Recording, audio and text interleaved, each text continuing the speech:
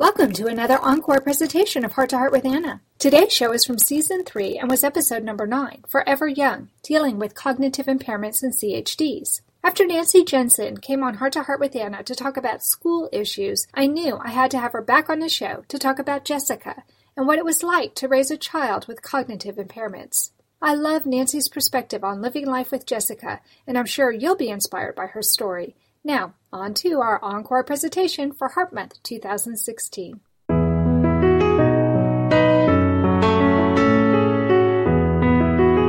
Welcome to Heart with Anna, featuring your host, Anna Jaworski. Our program is a program designed to empower the CHD or congenital heart defect community. Our program may also help families who have children who are chronically ill by bringing information and encouragement to you in order to become an advocate for your community. Now, here is Anna Jaworski. Welcome to the third season of Heart to Heart with Anna, a show for the congenital heart defect community. Parents who have babies born with complex congenital heart defects face much more than just the grief of losing a perfect child. For parents whose children have to undergo open heart surgery within the first year of life, there are so many uncertainties. Of course, the most immediate concern is whether or not the child will survive the surgery, but once one gets past that, there are so many other things that parents must face. According to an article published in Pediatrics, the most common long-term complication of CHD surgery during infancy is brain injury. The youngest patients are at the greatest risk. These brain injuries sustained early in life have lifelong repercussions. In another article that discusses cognitive function and academic ability, published in 2001 by Hart, Dr. Ray and Dr. Sensky conducted their research on children 3.5 years of age and older because the previously published research had contradictory results. Some research indicated that children with cyanotic defects, or heart defects that result in less oxygen in their bloodstream than is optimal, performed better cognitively if they were operated on earlier in life. Some research did not support that hypothesis. It appears that the techniques the researchers have used in the past made their results questionable. Dr. Ray and Dr. Sensky created a research project to test a number of hypotheses. The test looked at children who were healthy compared to children with heart defects, both cyanotic and acyanotic, and children with a completely different chronic illness, children awaiting bone marrow transplantation. They also looked at the age the children were when they had their open heart surgery to see if cognitive outcomes would be better the younger the children were when operated on. Although the researchers admitted that their sample size was small, that some children were lost to follow-up care, and that some children died, they felt the results were sufficient to draw some conclusions. There is good news. Pre-operatively, or before the children with congenital heart defects were operated on, they showed only minimal differences from the healthy group of children regarding IQ and school achievement. Additionally, children with acyanotic congenital heart defects actually achieved higher scores than would be expected from the test's standardized norms. But that confirmed research that had been reported before. The researchers postulated that this was a reflection that the standardized norms are no longer accurate. But I question their postulate. Could this instead be evidence that children who receive early childhood education are not only able to catch up to their peers, but might even exceed expectations? This is something I wish the doctors had also considered. The doctors felt that this was evidence that parents should be encouraged to treat their children normally and for them to expect normal childhood development. Sadly, the same was not true for the children with cyanotic congenital heart defects or those who awaited bone transplantation. Because these children performed similarly to each other, the doctors posited that, for older children at least, certain types of congenital heart defects have greater impact on cognitive development than others. Their poor performance on the academic test supports the view that schooling is affected despite the IQ being within normal range. These researchers found that the cognitive impairment increased with age. Therefore, the younger children with cyanotic congenital heart defects were less different from their acyanotic peers when they were little. The researchers said there may even be a critical age for corrective surgery of cyanotic congenital heart defects. Otherwise, the consequences of hypoxia or reduced oxygen in the bloodstream will result in even greater cognitive impairment as the child ages. The doctors say that the future looks brighter for children with acyanotic congenital heart defects than in the past. However, they also state that children with cyanotic congenital heart defects are more at risk than their peers for cognitive problems, and that they may continue to experience such problems long after surgery is conducted. They say that longer-term follow-up is required to determine the extent of cognitive impairment in these children and how best to overcome it. Clearly, our topic today, Forever Young, dealing with cognitive impairments and congenital heart defects, is something that needs to be addressed. Today's guest is Heart Mom, Nancy Jensen. Nancy Jensen and her husband Carl have 3 heart-healthy sons and Jessica, who was born with tetralogy of Fallot, pulmonary atresia, severe pulmonary artery stenosis, non-confluent pulmonary branches, major aortopulmonary collateral arteries, or MPACAs, and DeGeorge syndrome. Jessica was very blue her whole life. Despite 5 heart surgeries, she never had a complete repair. Jessica became oxygen dependent about 7 years of age and needed a motorized wheelchair at age 9 because walking became too difficult for her. Jessica had 2 strokes, which greatly affected her development. She eventually recovered from most of the physical deficits caused by the strokes, which surprised all of the specialists. Jessica started school at 3 years of age and remained in special education until she graduated from high school in 2008. Sadly, Jessica passed away on October 4th, 2010. Although she wasn't expected to survive childhood due to the severity of her congenital heart defects, she amazed everyone. She was a happy, loving person who survived to be 22 years of age despite all of her medical issues. Many of my longtime listeners may remember Nancy Jensen from Season 2. She was one of my guests in the episode about school issues. So welcome back to Heart with Anna, Nancy.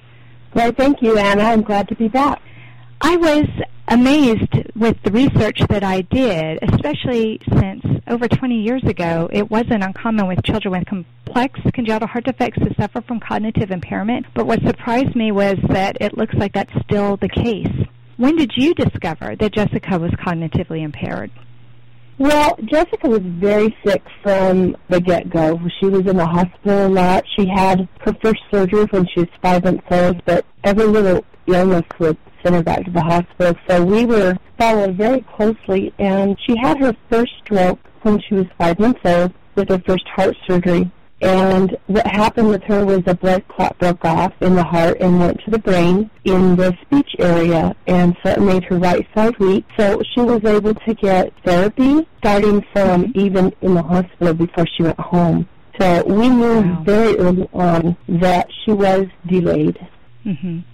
Well, hindsight's 20/20, and looking back now, I'm sure you can see certain signs that let you know that she was cognitively challenged. Obviously, even in the hospital, they knew that she was cognitively challenged. But can you give some parents a better idea of certain signs that they should be looking for to determine whether or not their children needs therapy? I mean, clearly with Jessica, because of that stroke at such an early age, and because of where the stroke happened, they knew that she would need remediation immediately in order to have a chance to have some kind of normal childhood development, normal for Jessica. So for parents whose children maybe don't have a stroke that early, but who are a little concerned, what kind of signs do you think they should look for? Oh, definitely not reaching the milestones, such as not rolling over at the age they're supposed to, or being able to sit up, or lots of different milestones. And like with Jessica, she would point at something and kind of grunt. And she had a real hard time forming words. I knew because of the stroke to look for that. I know there are a lot of children that have a difficult time forming words and different things. And I realized after a short while that she sounded like a young man that I grew up with who had Down syndrome. He wasn't able to talk, but he would point and make certain noises. And so I brought that up to Jessica's homebound teacher. And we started teaching her sign language. And, of course, with her stroke and being such a young child, she couldn't necessarily sign exactly the way ASL, the American Sign Language. So she had her own Jessica sign. And she really, really took off with it. So, thankfully, the stroke didn't cause problems with her understanding speech, just formulating the words. So she finally could communicate, and she was so much happier. Oh, yeah, absolutely. That makes complete sense. So her gross motor development with her hands and her arms was not affected as much as her speech development. Is that what you're saying? Well, it was affected, She wasn't able to sit up until she was about a year old. And part of her problem was that her heart was so weak, and she had weak muscle tone, and we couldn't necessarily do exercises a lot with her because of her heart. So they told me that it was pretty common with children with CHD that they were at least somewhat delayed in the beginning part of their lives due to their heart not functioning well enough for them to be able to crawl, to work on motor skills. Yeah, and Jessica did walk until she was 2. Mm-hmm.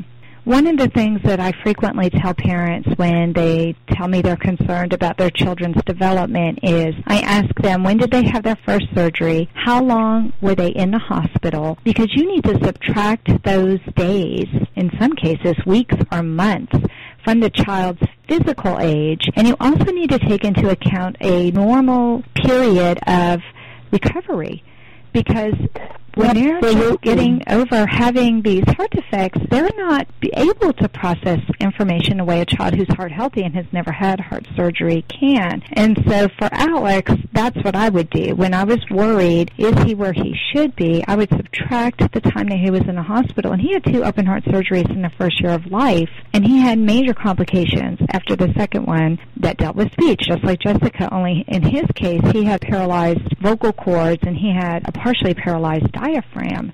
So that definitely interfered with everything. And so I think that parents need to keep in mind when they look at what any of those What to Expect books or normal child development books, our children start out minus because they start out on paralyzing drugs. Yeah, I mean, they're paralyzed, they're sedated, they're pinned down so that they don't pull all their tubes out, and that's just not normal. And children don't just learn from hearing or seeing, they learn from doing. And our kids are restrained from doing very early in life. So I think what you said that was very good. Look at those little milestones and the big milestones too, but I'd like to caution parents, subtract the time your children were in the hospital plus a normal recovery period. And think about it. A normal adult who goes and has something done, they're usually given a 6 to 8 week recovery period. I think our children deserve the same kind of consideration with their milestones, with the development that they go through. And for a lot of our kids, their development is interrupted, and it sounds like that was definitely the case with Jessica, where she had not just one open heart procedure, but multiple open heart procedures over the course of her life. Is that true? Absolutely. And as you mentioned, that you need to subtract the amount of time that they're recovering from surgery. Jessica's therapists were very good to remind me about that. And so I didn't stress all this much. Jessica would progress. She was below her peers, but she seemed to progress on her own little scale up until a certain point. And then it seemed beyond that, she just, for years, was stuck at like age 7 or 8. And every once in a while, she would come up with something that you would think a much older child would be able to think of. But those moments didn't last very long. She was, like you said, forever a little girl. Let's do one more question, and then we'll cut to a commercial break. You said that Jessica started school at age 3, but you also said she received therapy in the hospital. So was she receiving ongoing therapy even before she entered the early childhood program at age 3? Oh, yes. We have different programs here in Arizona. I don't know what other states have, but she was able to have a homebound teacher. She had occupational therapist, a physical therapist, and a speech therapist. And they would come in depending on how urgent the need was. Sometimes weekly. The homebound teacher came weekly. And in the beginning, the occupational therapist and physical therapist came in weekly as well. So we had those ongoing visits. And then it became more apparent that she needed the speech. Then the speech therapist started coming in more. And so we were constantly doing therapy, and I would learn what it was that they wanted me to do so that I could do it with her daily until we saw them again. And there were times you could tell that she was tired, and I could see her heart beat pounding in her neck, and she was getting blue, and I'd have to make them stop and say, that's enough, and be more with her later in the day. I kind of just watched her and monitored her with the therapist so that she didn't overdo it, but that she would be able to learn and grow and develop. You were such an awesome mom. You are such an awesome mom. But, I mean, Jessica was just so lucky to have you. You were right there with her every step of the way, and I just feel like she was such a lucky little girl. Well, at one point, as she was very young, I just realized that if she was going to have any chance at life, it had to be me. There was nobody else able to step up and do what she needed to be done in order to have any chance at a happy life. And I was fortunate enough that my husband was able to work extra jobs so that I could be at home with her and at the hospital with her and therapy with her. Right, right. That love and support, I'm sure, is why she lasted for 22 years instead of succumbing to her heart defect earlier, which is what all of the experts expected. So kudos to you, Nancy. You helped a miracle occur, and I think that's just amazing. Well, we do need to take a quick commercial break, but don't leave yet. Up next, Nancy is going to tell us about the pros and cons of having a child with a cognitive impairment when we return to Heart with Anna. Anna Jaworski has written several books to empower the congenital heart defect, or CHD, community. These books can be found at Amazon.com or at her website, www.babyheartspress.com. Her bestseller is The Heart of a Mother, an anthology of stories written by women for women in the CHD community. Anna's other books, My Brother Needs an Operation, The Heart of a Father, and Hypoplastic Left Heart Syndrome, a handbook for parents, will help you understand that you are not alone. Visit babyheartspress.com to find out more. Welcome back to our show, Heart to Heart with Anna, a show for the congenital heart defect community. Today we are talking with Heart Mom Nancy Jensen, and our show today is Forever Young, dealing with cognitive impairments and congenital heart defects. We just finished talking with how Jessica was born with a complex congenital heart defect and how she suffered a couple of strokes in her early years, which required her to seek early education. So, Nancy, I used to be a special education teacher, and I know it can be hard having to communicate with a child with a cognitive impairment. So you told us that you learned some sign language. You came up with Jessica signs, which I think is awesome. I know that when I was working with children as a speech therapy student, way back when, we also used communication boards. So did you use other forms of communication with Jessica as well? Jessica would have been 26 right now, so that was quite a few years ago. We did not. When she started school, I sent a backpack with a notebook in it, and the teacher and I would write notes to each other every day. And the teacher would write down what she had done and what she had worked on so that I could ask her questions about it at home. And in the beginning, I would watch her for facial expressions and gestures and any way that we could communicate with each other. That's how we did it. It was just such an amazing thing when they first started teach her sign language. She just got so excited that she could communicate. She was almost like a toy seller. She was running around, grabbing her toys, wanting to know, what is it called? It was, I cried. The therapist and I just cried. So I had to learn sign language to figure out what to tell her. If we didn't have a sign for it, she made up her own. That's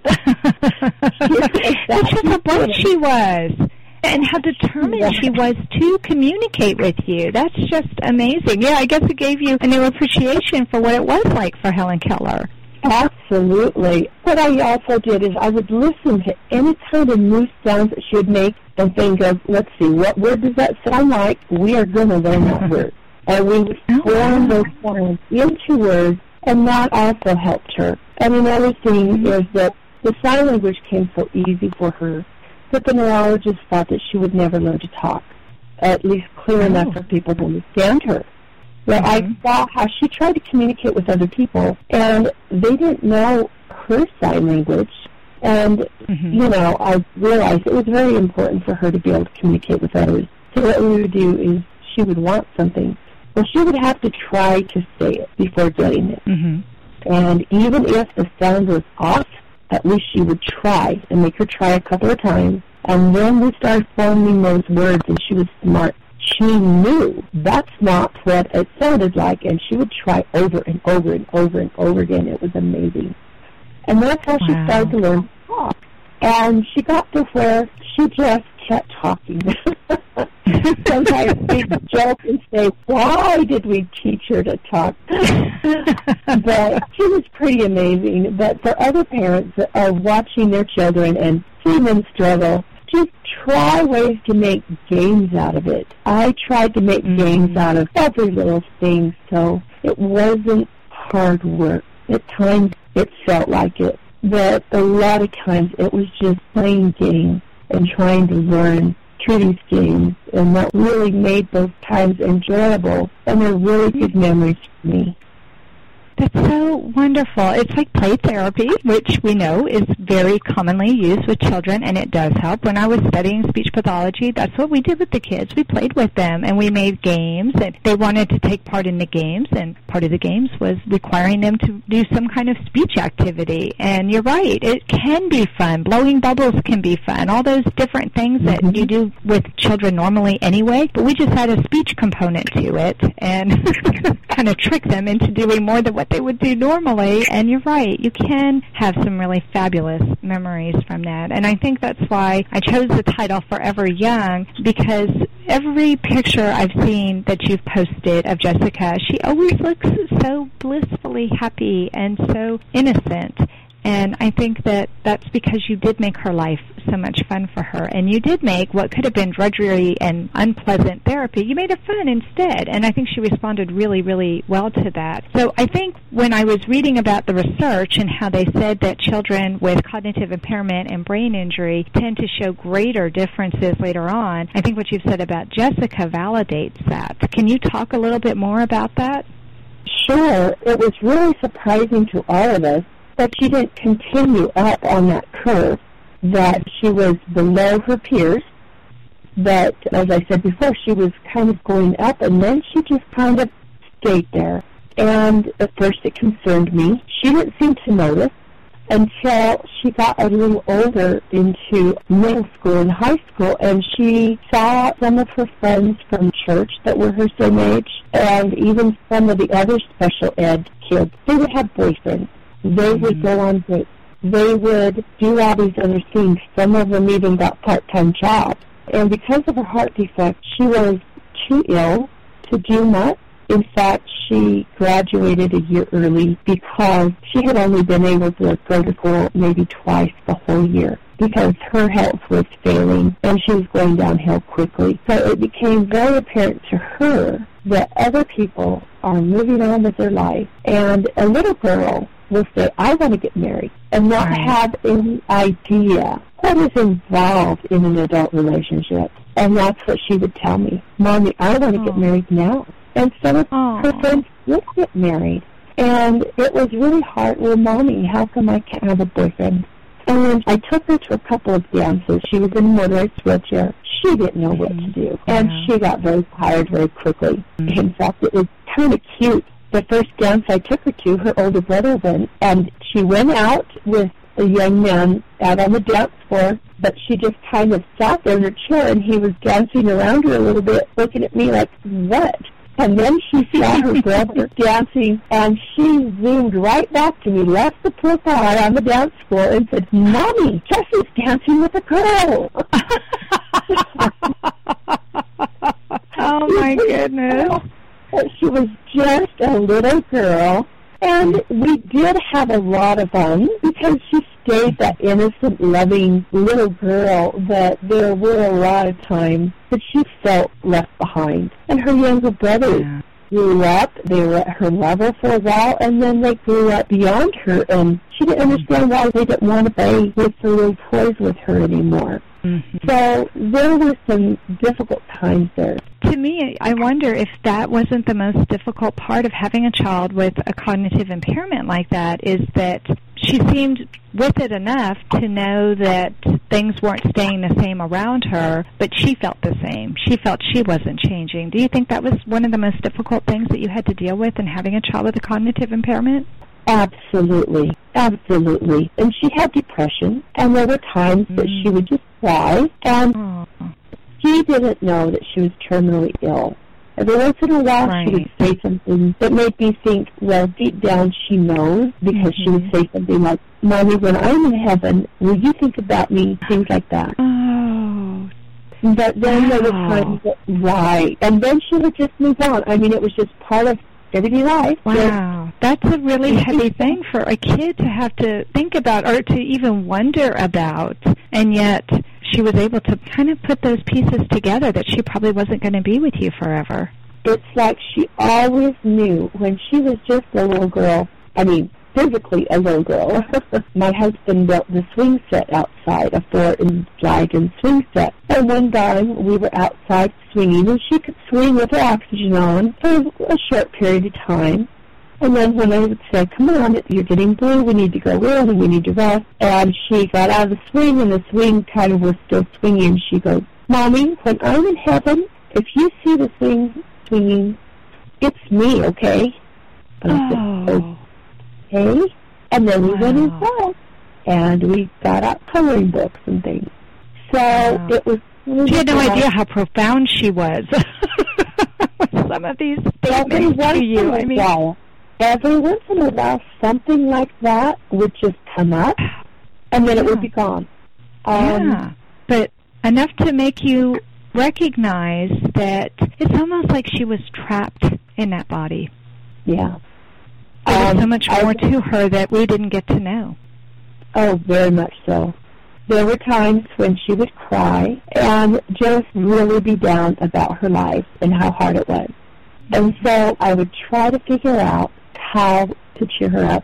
And finally I just said, okay, Jessica, we're going to play a game, and we're going to take turns, and we're going to each say something that we like about you.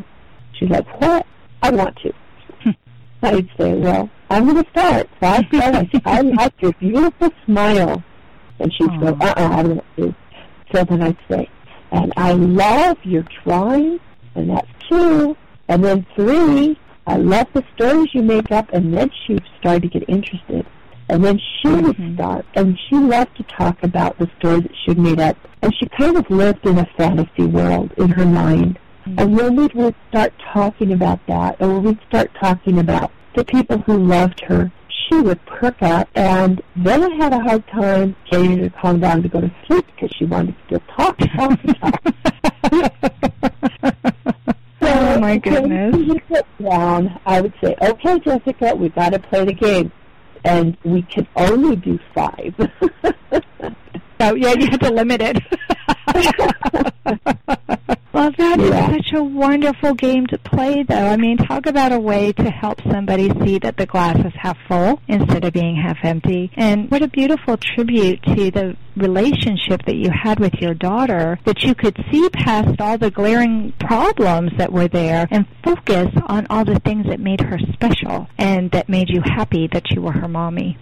I think that game was inspired. Yeah, it sounds like it was. And I believe I had a lot of inspiration and a lot of divine help throughout the years. I did not do this alone. Right, right. I think that's how most of us heart moms feel. We know that we're not in this alone, and I think our children have guardian angels that look over them, and I think we have guardian angels to help us out sometimes too and inspire us with different things that we may say that are not what a parent who doesn't have a special child would say. I hate it that we have to go to another quick commercial break, but we do. But don't leave yet, because when we come back, we can hear Nancy's parting words of advice when we return to Heart with Anna. Anna Jaworski has spoken around the world at congenital heart defect events, and she is available as a keynote or guest speaker for your event. Go to hearttoheartwithanna.com to learn more about booking Anna for your event. You can also find out more about the radio program, keep up to date with CHD resources and information about advocacy groups, as well as read Anna's weekly blog. Anna wants you to stay well connected and participate in the CHD community. Visit hearttoheartwithanna.com today. Welcome back to our show, Heart to Heart with Anna, a show for the congenital heart defect community. Today we are talking with heart mom Nancy Jensen, and our show is entitled Forever Young, Dealing with Cognitive Impairments and Congenital Heart Defects. And I want to thank Nancy for coming on Heart to Heart with Anna again. This topic is so important for us to discuss because so many of our heart warriors suffer from some kind of stroke or cyanosis or cognitive impairment. And as we can see, this is an issue that so many of us have to deal with, that we need to be open and talk about it, because it's through talking about it and sharing with each other that all of us benefit. So I'm happy to see that in the research, some of our kids are doing much better, but I think all of us parents need to push for even more research for these kids with cyanotic heart defects. So, Nancy, we're back in the studio together, and the one question I really want you to answer before we have to end the show is, what's your parting words of advice regarding parents who have children with cognitive development issues? So what are some things that all parents need to know, Nancy? So first of all, don't ever give up. If you know your child is having issues and you want evaluations and people aren't getting them done, keep pushing. You have the right to receive these services. And if she had not received the early intervention, if we had not started the speech therapy and the occupational therapy and the physical therapy, she probably never would have learned to talk. She may have never learned to walk. And she just had so much of a happier life. And even though this life is very, very hard, try to appreciate and enjoy all the little things. That's one thing Jessica taught me. She loves little games. She loves joking around. And we made every little moment that we had together fun, even throughout the pain and the difficult times in her life. We just enjoyed every moment. It's worth it. Just don't give up. Keep it up. I think that's excellent advice. And that's a message from Nancy and from her daughter, Jessica. I can't think of a better way to conclude this episode of Heart to Heart with Anna. Thank you for listening today. Please come back next week on Tuesday at noon Eastern Time for a brand new episode. During the month of February, also known as Heart Month, Heart to Heart with Anna will broadcast a show every day. On Tuesdays, we'll have a brand new show featuring our theme for Season 7, Congenital Heart Defects Around the Globe. The other days will be Encore presentations with a brand new intro. If you'd like to know what shows will be featured, you can check out our website at www.hearttoheartwithanna.com. Please find and like us on Facebook. Check out our Cafe Press Boutique. Revenue from the Cafe Press Boutique helps to defray the cost of this radio show. Follow our radio show on Blog Talk Radio and especially on Spreaker. Once we get to 100 followers on Spreaker, we can petition iHeartRadio to carry our show, and then people can listen to Heart with Anna in their cars. Thanks again for listening. We know that congenital heart defects touch people all over the globe, so remember, my friends, you are not alone.